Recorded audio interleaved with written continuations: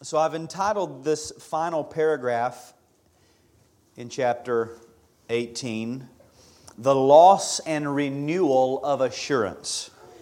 And I just want to point out the overall structure. We can sort of break it into two parts, beginning with the word true, all the way down to the phrase, walk in darkness and have no light. There's one section. We're going to look at that. This describes what is the common experience of those who have come to true assurance. And then following that word light, beginning with the word yet, all the way to the end of the paragraph, the confession describes those remaining graces which uphold the saints even while we deal with the ups and downs of assurance. So there are the two main parts. The loss of assurance, and by loss that doesn't necessarily mean the complete vanishing of assurance, but its ups and downs. And then the means of its renewal. Now, as we walk through this paragraph, I want to, again, try to constantly draw your attention to the little implicit statements that are dealing with the nature of assurance. The more I think about this, I believe that a lot of the erroneous thinking on this subject is based on very simple oversights with regard to the nature of assurance.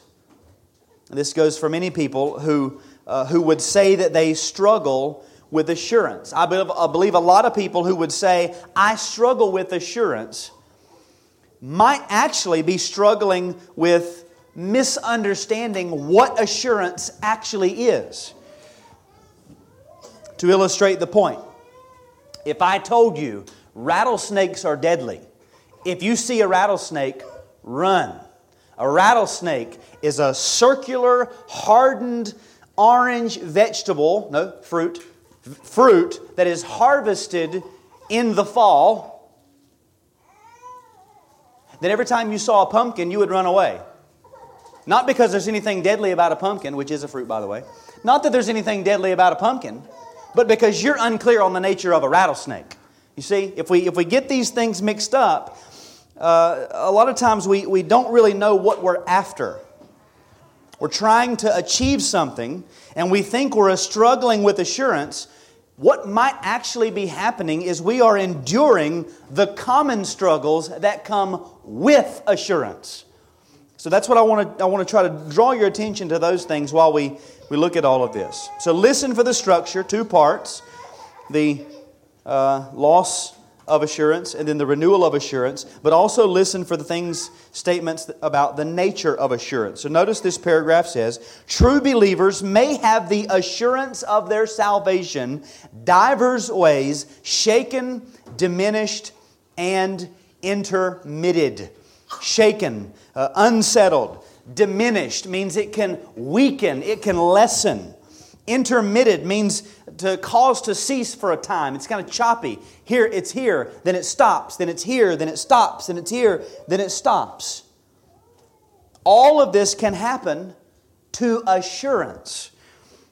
Again, notice what the language. True believers may have the assurance of their salvation. These are Christians that we're talking about. These Christians have some kind of assurance, and what they have is shaken, it is diminished, it is intermitted divers ways. That means in many different ways. Now, what does that teach us about the nature of assurance? That teaches us that assurance of salvation is not a monolithic state of existence that you come into and settle and it's fixed and it's never an issue again. That's not what assurance is. If you think you're going to come into an immutable state, then anytime there is a shaking, anytime there is a diminishing, anytime there is an intermittence, you think, I'm struggling with assurance. Maybe you're not struggling with assurance. Maybe you're struggling as a person who has assurance. So assurance, this Christian assurance, can be shaken. Now that doesn't mean the grounds of our assurance are shaken. They go back to the grounds, the blood and righteousness of Christ, the evidences of grace within us, the testimony of the Holy Spirit. It's not that those things are shaken. Those things can't be shaken. But perhaps our understanding or our perception of them might be shaken for a time. True assurance can be diminished. Which means what? It can also grow. It can increase.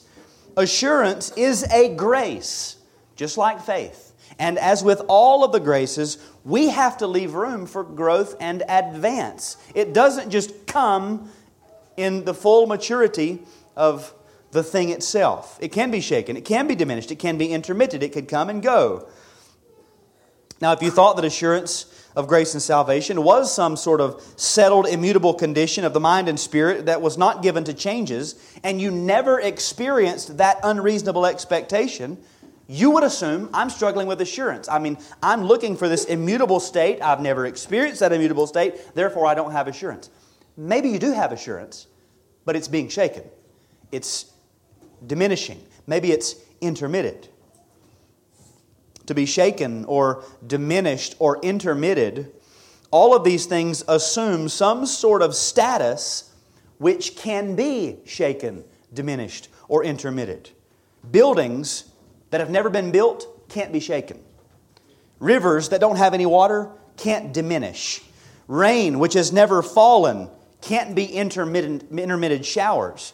These all presuppose some form of something there that is shaken, that is diminished, that is intermitted. And I want you to understand that very often the struggles that we go through, rather than actually decreasing our assurance, we ought to take these things, use them to our advantage. Very often they're the very works of grace in us upon which we can build our assurance. You feel something being shaken. What's being shaken? My assurance. Your what? Your assurance? That should be a positive thing. That's a blessing. Well, wait a second. You noticed that something went from, on a scale of 1 to 10, something went from a level 8 to a level 4? You noticed that? You caught that in your soul? That's grace. Unregenerate men don't notice those things. We use these things that we often see them or we experience them, and as soon as they come into our lives, we just plop down on the floor and we're in a destitute state, rather than saying, I feel something. I feel life. I feel changes. Something is happening in my soul. Next, there's this list of the divers ways, the varying or different ways that assurance can be shaken or diminished or intermitted. This is very important. As by, true believers may have the assurance of their salvation, divers ways shaken, diminished, and intermitted, as by negligence in preserving of it. That is, by failing to maintain your assurance. Now, did you know that assurance of salvation was something you have to maintain? Well, if you don't, then you're going to be confused on the nature of it. You might say, well, I want to come to a full assurance. I am so tired of laboring diligently to make my calling and election sure. I'm ready to come into it and give up that. That's not going to happen. We will be making our calling and election sure until the day we breathe our last. So we don't get to come into this state. It is something we have to preserve, to maintain. Assurance requires this making your calling and election sure. So if we are failing to maintain it, if we are being negligent in the preservation of our assurance, then that's going to cause our assurance to shake, to be diminished or intermitted. Turn to Song of Solomon, chapter 5. The confession references Song of Solomon, chapter 5.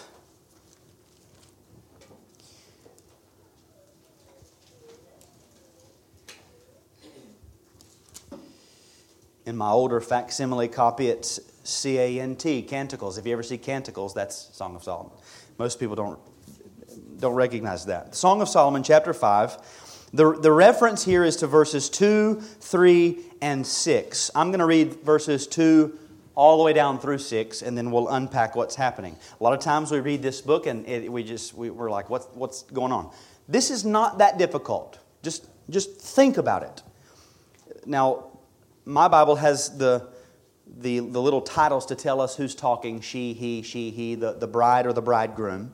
But this is she. The bride is speaking. And she says, I slept, but my heart was awake. A sound. My beloved is knocking.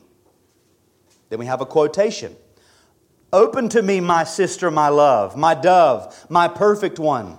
For my head is wet with dew, my locks with the drops of the night. End quote. He just spoke through the door. Then she speaks again. I had put off my garment. How could I put it on? I had bathed my feet. How could I soil them? My beloved put his hand to the latch, and my heart was thrilled within me. I arose to open to my beloved, and my hands dripped with myrrh, my fingers with liquid myrrh on the handles of the bolt. I opened to my beloved, but my beloved had turned and gone. My soul failed me when he spoke. I sought him, but found him not. I called him, but he gave no answer. Now notice what's happening. The groom knocks. He's speaking to her. Open the door. I want to be with you. I want to have fellowship, communion, interaction. His desire is to be with her. His head, it says, is wet with the dew. His locks with the drop of the night. He's been out all night. He's knocking on the door. The groom has come to initiate communion and interaction. He knocked. Okay? He knocked. But in verse 3, what does she do? She makes excuses. I've already taken my clothes off and gotten in the bed. What am I going to do?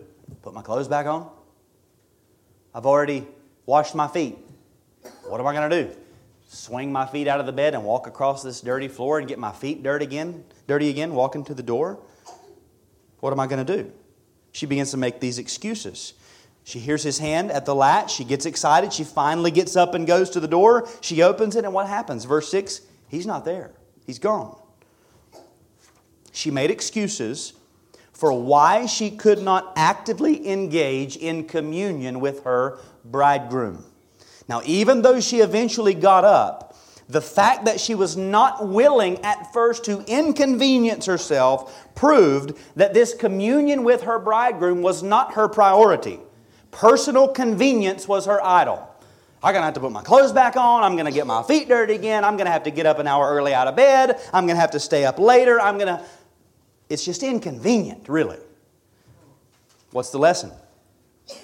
The presence of this reference first shows that our Baptist forefathers and those before them understood that the Song of Solomon was clearly about more than marriage. Why? Because no marriage is about just marriage, Ephesians 5. It's about Christ and the church and the interactions between Christ and His church and Christ with individual saints. Christ, the bridegroom, knocks. He desires communion. He's outside. He's waiting. He is the initiator. We love Him because He first loved us. He's the initiator. He's come for communion, but not on your terms, on His terms. He comes on His terms. Now, what do we do? Very often we make excuses revolving around personal convenience as to why I can't give my time to the Lord, because personal convenience is our idol. The fact that we are not willing to inconvenience ourselves proves that communion with Christ is not a priority to us.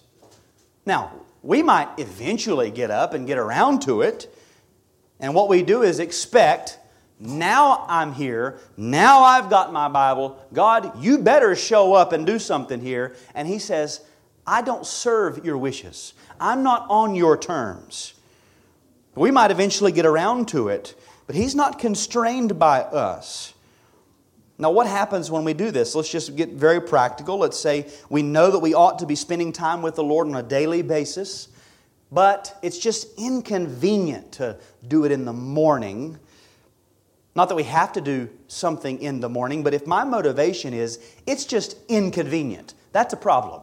We don't do things because they're convenient or inconvenient. But if I've already got that in my mind, it's really just an inconvenience for me to get up out of bed before work or before the children get out of bed and make a cup of coffee and open the Scriptures and read them and give time to think through them and time to pray through what I'm reading.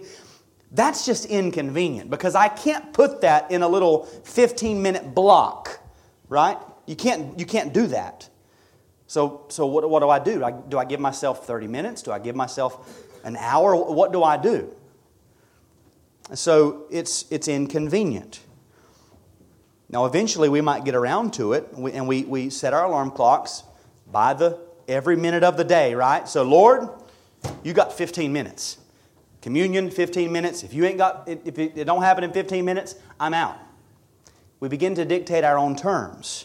This is how this has to happen, Lord. What does this do? It makes our attempts at a devotional life lifeless and weak. It causes us to doubt. We begin to set the terms. Then we come to the Scriptures. We give the Lord our 15 minutes that we've allotted to Him. We get done. We're looking at the clock. 15 minutes is up, Lord. Where are you at? Then we go off about our business saying, man, my devotional life's just really dry. I'm just not getting anything out of it. I don't know what's going on. No, you do know what's going on. You are dictating through convenience how you are going to have communion with the Lord. This causes us to begin to doubt. Have I ever known Christ? Once a true believer realizes that this has happened, or this might have even been habitual. Maybe you're there right now and you're thinking, that's exactly what I've been doing for months or years. You realize that this might have been your habit, and then you are now wondering, do I really care about my beloved? Do I really care about Christ? If that's the way I've been living, how could I even call myself a Christian? How could I be so foolish? And now that's shaking the ground of your assurance. All of a sudden, you're beginning to analyze these things. And it shakes the ground of your assurance. You have been negligent in the preserving of your assurance. Not actively engaging or attending the means of grace that have been given. You might be attending, but you're attending on your terms. You allow personal convenience to have sway over your willingness to give yourself to the means of grace, especially on the Lord's Day. Gathering with the saints is a means of grace. But boy, it's really convenient to stick around very long. So I'll give the saints from about 9:55 to about, however, you block it off. This is how much time I've got to get means of grace. You begin to block it off, and you go home and lay down at bed at night, and you've got nothing. You've grown none. You've not received any edification because you are the one dictating. Now, I'm not saying that anybody has to be here a certain amount of time. I'm just saying, when we begin to let convenience dictate anything, that's a problem. This is a surefire way to have your assurance shaken, diminished, or intermitted.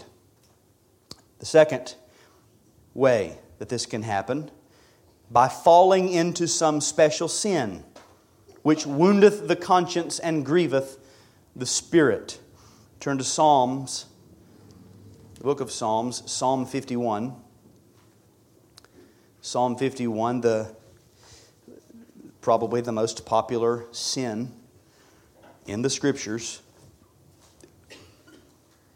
Psalm 51, the title tells us that this is a psalm of David when Nathan the prophet went to him after he had gone to Bathsheba. We know the story. David has at this point committed a series of what we would consider very heinous sins. And what is the spiritual condition that we find David in after falling into these sins? The confession points us to verse 8, verse 12, and verse 14. Verse 8, listen to David's prayer. Let me hear joy and gladness. Why is he praying that? Because he has no joy. He has no gladness. Let the bones that you have broken rejoice. Broken bones point us to deep, internal pain of the soul. Not the sting of a scrape on the knee, but the internal pulsing throb of a wounded conscience. He's hurting deep. This is what happens when you fall into sin. Verse 12, restore to me the joy of your salvation. Why does he pray that? Because at one time he had it, now he doesn't have it. And so he's praying, restore, give me back what I once had. This sin has robbed me of the joy of your salvation. David more than likely could not delight in his salvation because his conscience reminded him that he has abused his salvation. He's made a public mockery of his profession. So he prays, "Restore to me the joy of your salvation, and uphold me," the ESV renders it, "with a willing spirit," or "uphold me with thy free spirit." David realizes, I can't uphold myself. This is a prime example of the fact that David is not able to bring himself back from this. And so he calls out to God, "Nothing that I do is sufficient to sustain me, so give your Spirit to uphold me." This is how he feels because he's fallen into sin. Verse 14, he prays, "Deliver me from blood guiltiness, O God." Now David knows the law. David knows at this point, I'm guilty of at least 2 capital offenses, capital crimes.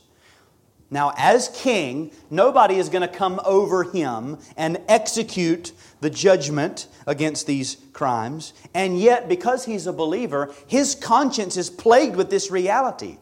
I have committed the crime in which I need the city of refuge. I'm the criminal. I'm the murderer. He knows that. He knows that he's guilty. Now the point is that falling into these kinds of sins, what the confession refers to as special sin. Falling into these types of sins can do 2 things: plague the conscience and grieve the Holy Spirit. With a guilty conscience, knowing the reality that we have offended God, one begins to doubt their standing with God.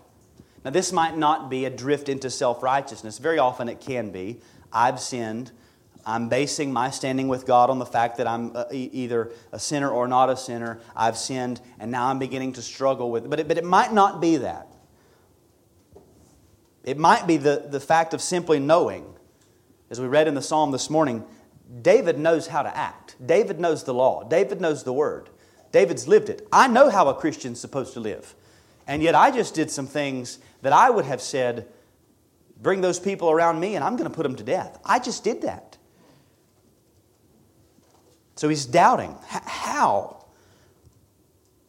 could I have done this? If we go back to those foundations of assurance, and one of them is inward evidences of the grace of the Spirit, if the evidences of grace is a ground of our assurance, then a flagrant despising of the graces would certainly begin to cast doubt on whether or not we had ever experienced God's grace. We begin to look at things in our lives and say, I see that this change and this change and this change. It seems like the Lord is really working in me, and then we fall into some sin. And we begin to think, how could this happen? I was on a good path. I was changing. Things were going well. I was looking at the work of the Spirit, and all of a sudden I've sinned. There's a disconnect. Something's not making sense here, and we begin to doubt. And secondly, this grieves the Spirit of God. The Spirit of God, we know, is easily grieved and easily provoked, especially by our sins.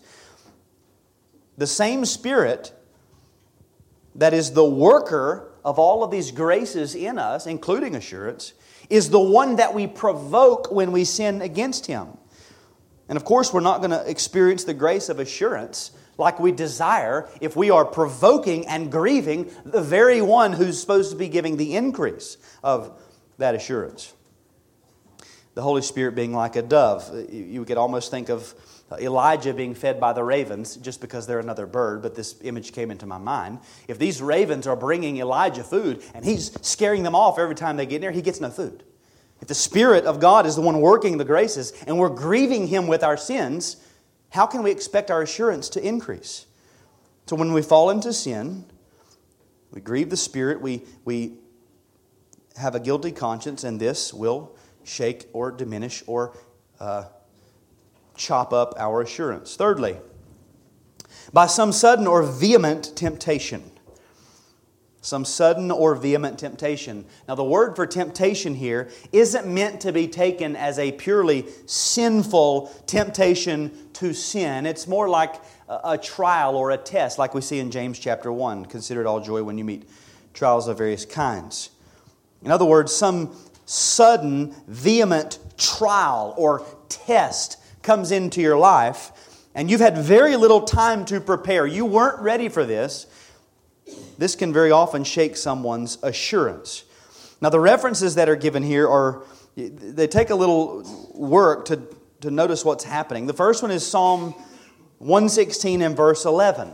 I said in my alarm, all mankind are liars. Now, we would agree, all mankind are liars.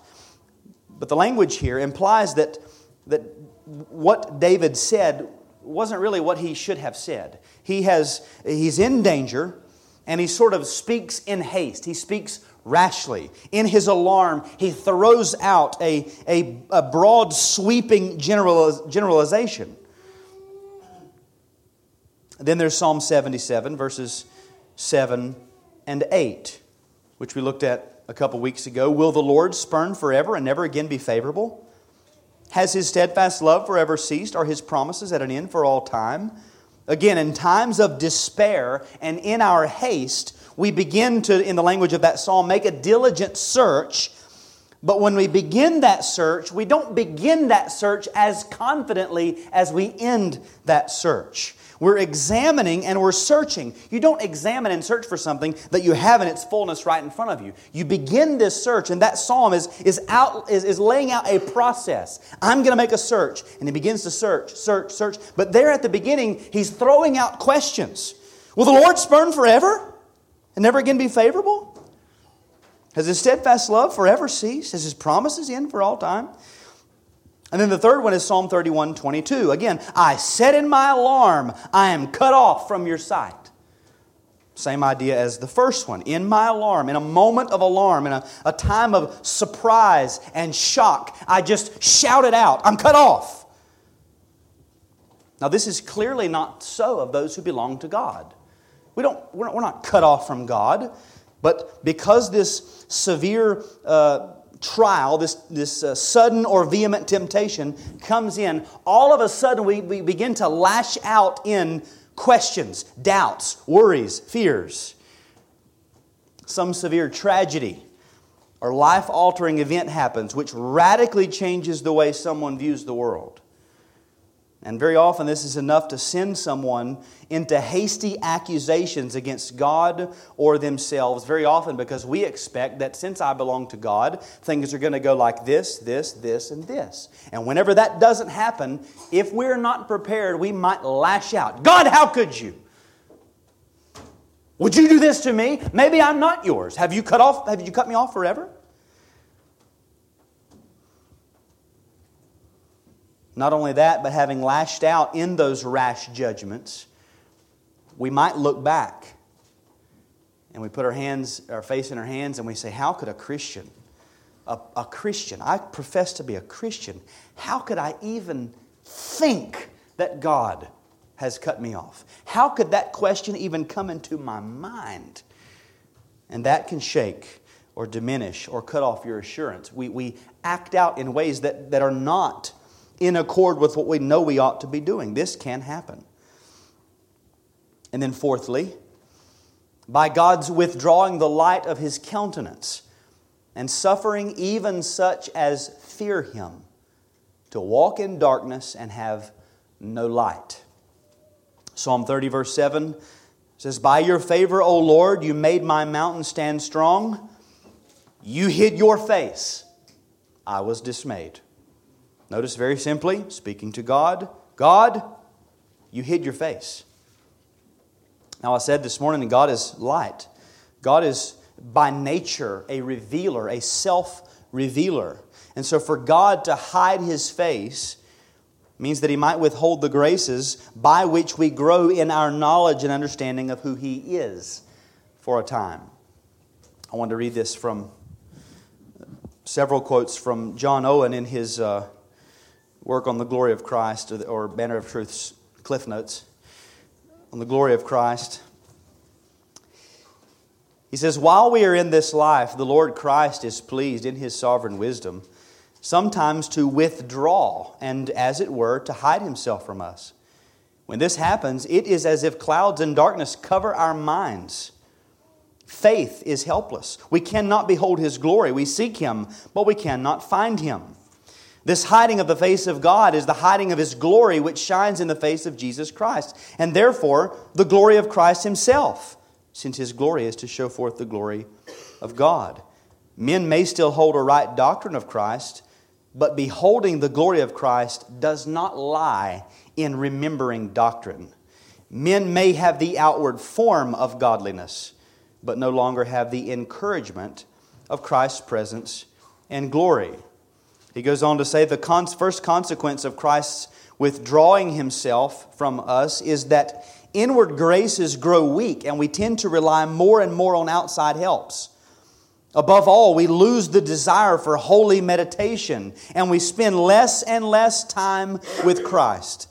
Just as frost withers the plants in the garden, so grace in our hearts also withers when the Son of Righteousness withdraws and hides Himself. When we find a spiritual deadness and coldness in our souls and no joy in religious duties, then we know that Christ has withdrawn Himself. Now, listen to this. Some complain of their sad spiritual state. Some make great self-efforts to revive their souls, such as imposing on themselves many religious duties. But if they would only behold the glory of Christ by faith, as He is revealed to us in the Scriptures, they would soon be healed. If only they would abide in Christ, then they would be fruitful. We can complain all day long. I'm just not feeling it. I'm just dry. I'm just cold. I'm just not getting anything out of this or that. We have the remedy. Look unto Christ. Turn to Matthew, Mark, Luke, or John and just begin to read and look at this man and consider his perfections. Watch him live. Watch him act. Meditate. Roll around in your mind this Savior and His glory and behold it and worship. But he can withdraw the light of His countenance. And God is sovereign in this matter. He does as He pleases. Very often this is for His own purposes. Of King Hezekiah it was said, 2 Chronicles 32:31, God left him to himself in order to test him to know all that was in his heart. God does this. He will step back to watch and see how far you can go before you realize, I'm not near you, Lord. Through these things, negligence in preserving our assurance, falling into sin, sudden trials, and God withdrawing the light of His countenance, and there might be many more, but through these things our assurance can be shaken, diminished, and intermitted. And again, if these things are happening, we need to try to be sensitive to use them as opportunities to behold the glory of Christ. That's the remedy. Look unto Jesus. Use the reality of felt loss to say, if I'm feeling a shaking of my assurance, it's because there's something to feel. Praise the Lord. You've got something to work with. Very often, if someone will vocalize it or force someone to vocalize it and say, I'm just really struggling with my assurance, that's almost a sure sign that they are truly, in fact, born again. If you're thinking that, I'm really struggling, I'm really worried, more than likely, you're born again. We can use that as a means of assurance. The question at that point is, why do I feel this way? Why am I struggling like this? Unregenerate men are not concerned about the assurance of their salvation. Unregenerate men are perfectly assured that everything that they do is fine. They have very often more of that false assurance than believers have of true assurance. So, there is hope, and that's where this paragraph leaves us. 5 things that cannot be fully removed even when our assurance is assailed. Beginning with the word yet. So this can happen, it can be shaken, can be diminished, can be intermitted, yet they are never destitute of, first, the seed of God. 1 John 3:9, no one born of God makes a practice of sinning, for God's seed abides in him. He cannot keep on sinning because he has been born of God. Because we've been born again, the divine principle of life implanted in us at regeneration cannot be taken away. It remains no matter the consequences. That is an impartation from God that remains for eternity. So we can't lose that. Secondly, and life of faith. We're never destitute of the life of faith. Because faith too is one of these bedrock graces of salvation. It is imparted to us by the Spirit. It can't die. The reference here is to Luke 22:32, where Christ speaking to Peter says, I have prayed for you that your faith may not fail. Christ as our high priest ensures our faith cannot fail. He is maintaining it. Faith can't fail. Thirdly, love of Christ and the brethren. Even when our assurance is weakened, we're still going to have love. We're still going to have some love to Christ, some love to Christian brethren. It'll be there. Fourthly, the sincerity of heart, or that sincerity of heart. This is, I think, why so many people who struggle with assurance are very quick to admit it. Because they're sincere. They're ready to deal with it. They're ready to get to the roots of it.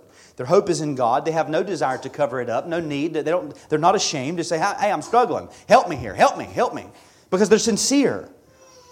Unregenerate men are insincere. They want to cover up. They want to hide. They want to justify themselves or convince themselves of things that are not so. But believers are sincere. And number 5, conscience of duty. Conscience of duty. Isn't it amazing that when our assurance might wane almost to nothing, and we're cold in our duties, we struggle in our duties, something in us will not let us abandon the ship, no matter how difficult it is.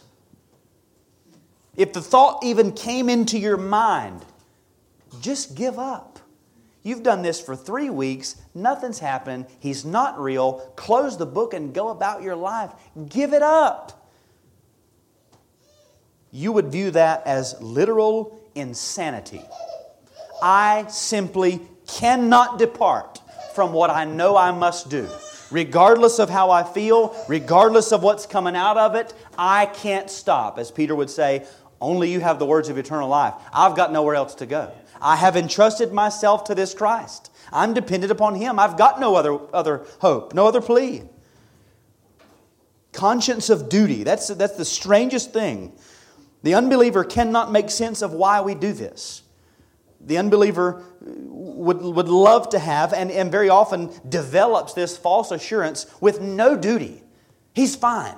You know, you begin to talk about scheduling time with the Lord and duties. What does the unbeliever say? Oh, that's legalism. Oh, you're just trying to work your way to heaven. You're putting yourself under the law. The believer says, I cannot but set aside time to be with my Lord. I cannot but attempt. I cannot but go after Him. Conscience of duty. These 5 things will always be present in the believer in some form. Out of which, the confession says, that is, out of these remaining seeds of grace that are in us, out of which, by the operation of the Spirit, this assurance may in due time be revived. In other words, the Spirit of God takes those little things that remain, those little things, the seed of God, the life of faith, love for Christ and the brethren, something that just keeps you coming back to church, something that keeps you coming back to the Word. The Spirit will use those things, and in due time, that assurance will be revived. It's ultimately the effectual working of the Spirit of God using the ordinary means of grace to increase and strengthen the already imparted graces, which brings renewal to one's assurance. Little flickers, little flames, smoking flax. The Spirit says, I can work with that. You just keep going. And He'll fan that. The reference here is Psalm 42, 5 and 11, which is 2 quotations of the same words in that psalm. Why are you cast down, O my soul? And why are you in turmoil within me? Hope in God, for I shall again praise Him, my salvation and my God. Why are you cast down, O my soul? And why are you in turmoil within me? Hope in God, for I shall again praise Him, my salvation and my God. He's talking to himself. He's encouraging himself. He's saying, what are y'all tore up about? Hope in God. I shall again praise Him. I might be cast down now. I might be in turmoil now. So what am I going to do? I'm just going to hope in God. I know that someday I will be restored to that praise and that joy. So I'm just going to keep hoping in Him. Why? Because our assurance is not founded on how I feel, my experiences. It is founded upon God Himself. Faith in God. So the Spirit of God will use these things to revive that assurance. And, back to the confession, by the which, that is, by those same means, those same graces, the Spirit of God keeps us, by the which, in the meantime, they are preserved from utter despair. Back to Lamentations chapter 3. The confession only points us to verses 26 to 31. The Lord is good to those who wait for Him, to the soul who seeks Him. It is good that one should wait quietly for the salvation of the Lord. It is good for a man that he bear the yoke in his youth. Let him sit alone in silence when it is laid on him. Let him put his mouth in the dust that there may be hope. Let him give his cheek to the one who strikes, and let him be filled with insults, for the Lord will not cast off forever. Notice this conflict, and we could go back to the beginning and read it all over again, but there's clearly a conflict. We've got someone who needs to be waiting on the Lord, a soul who is seeking God, waiting quietly for the salvation of the Lord, bearing this yoke, and we read all of those earlier horrific dispensations of God toward the prophet, perhaps speaking as a representative for the nation of Israel. All of these awful things that are coming, and he says it's good, it's okay, it's good, just endure it, just endure it. And then the end, for the Lord will not cast off forever. Just get through this. The Lord is not going to allow any of His saints to fall into utter despair. Complete and final despair. He won't let it go that far. We are preserved from utter despair, preserved passively by God Himself. True Christian assurance is not an immutable state of sealed, glorified, conscious awareness of being in a state of grace. Its seed is found in faith. As faith grows, that seed is nurtured. As it grows, it gives birth to a sapling of assurance, and that sapling is very often blown around.